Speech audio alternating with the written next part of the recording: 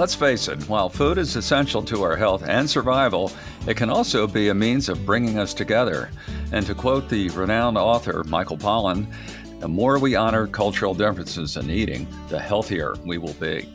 Welcome back to ClearPath, your roadmap to health and wealth. I'm your host, Al Waller, and today we're joined by Mihaela Vince, public health expert for nonprofit Transamerica Institute, as well as Christina Badaracco, registered dietitian, to discuss Healthier Traditions Cookbook Around the World, which is the newest edition in the Healthier Traditions Cookbook series.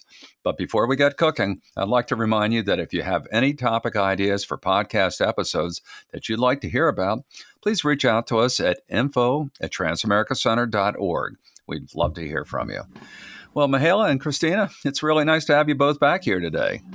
Yeah, it's great to be here. It's a pleasure to talk with you again, Al.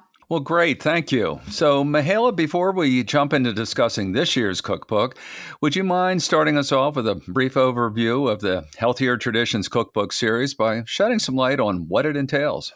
Yeah, the Healthier Traditions Cookbook series includes favorite traditional recipes, but with a twist. These recipes have actually been expertly crafted by Christina, and they offer healthier ingredient swaps to increase nutritional value, but while aiming not to sacrifice flavor.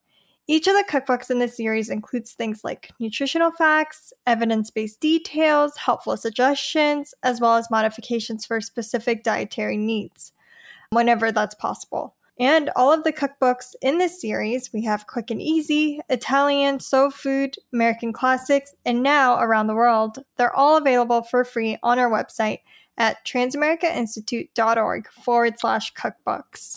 Perfect. And full disclosure, I must admit, I'm a big fan and continue to be impressed by just how nutritious, but at the same time delicious these recipes are, especially while keeping traditional flavors in mind.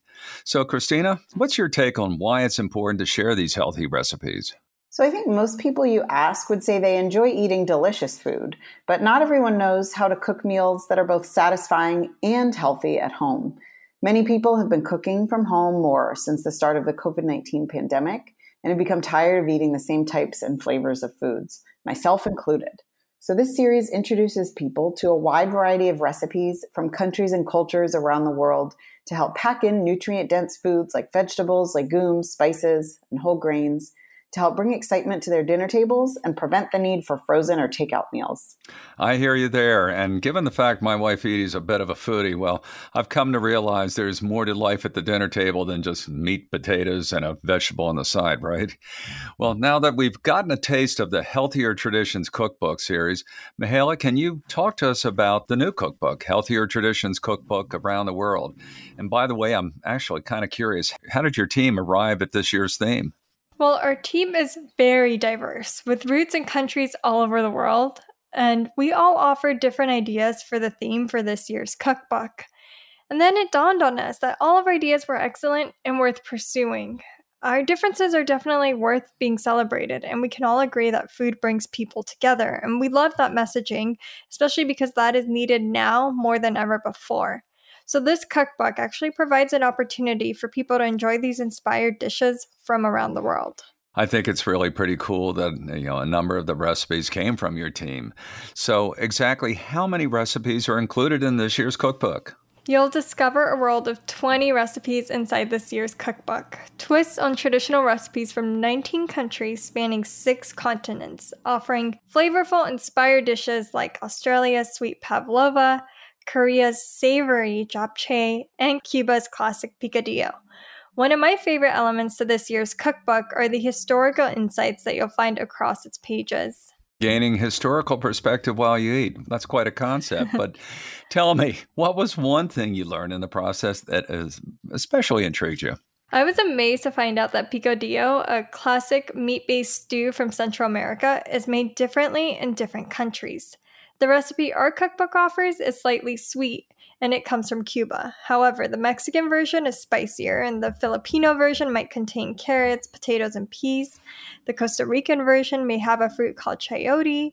It excites me to think how different a recipe can be depending on where it originated from, and based on the flavors and the ingredients that are available there. It just leaves me wanting to pack my bags and go on a journey to try each version. And I'm with you there, Mihaela. All kidding aside, though, sampling the variety of cuisines, familiar or new, abroad or wherever, is absolutely one of my prime motivations to travel as well.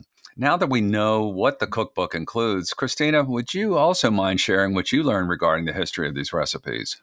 I found it interesting that historians have actually not quite pinpointed the origin of some of the recipes. For example, both Australia and New Zealand seem to claim that pavlova originated in their own country, which I didn't know before, by the way. But recent evidence actually suggests that an earlier version may have even come from Europe.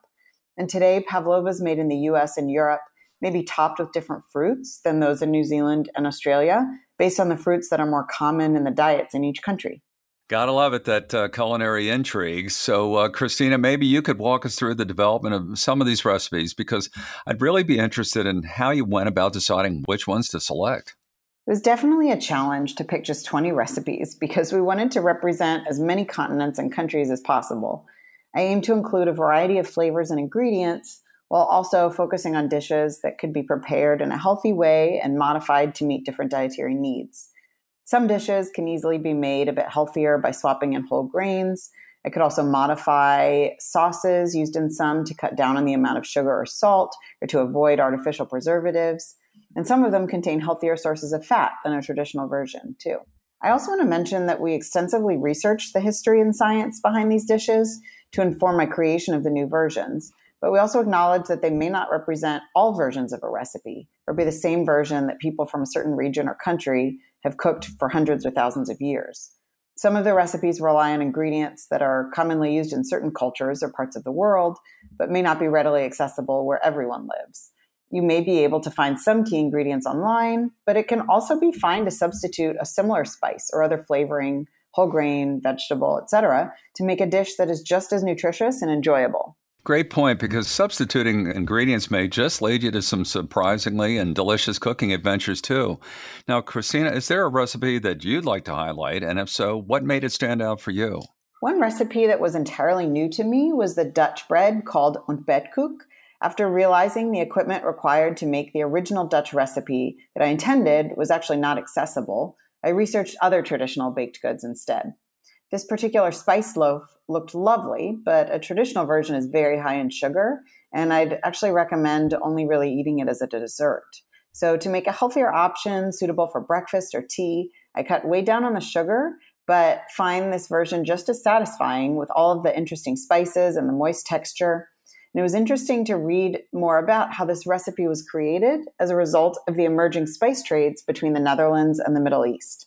I am really getting hungry here, but I'm also definitely looking forward to reading and devouring more about that one as well. So, Christina and Mihaela, any final thoughts you'd like to pass on before we wrap things up today?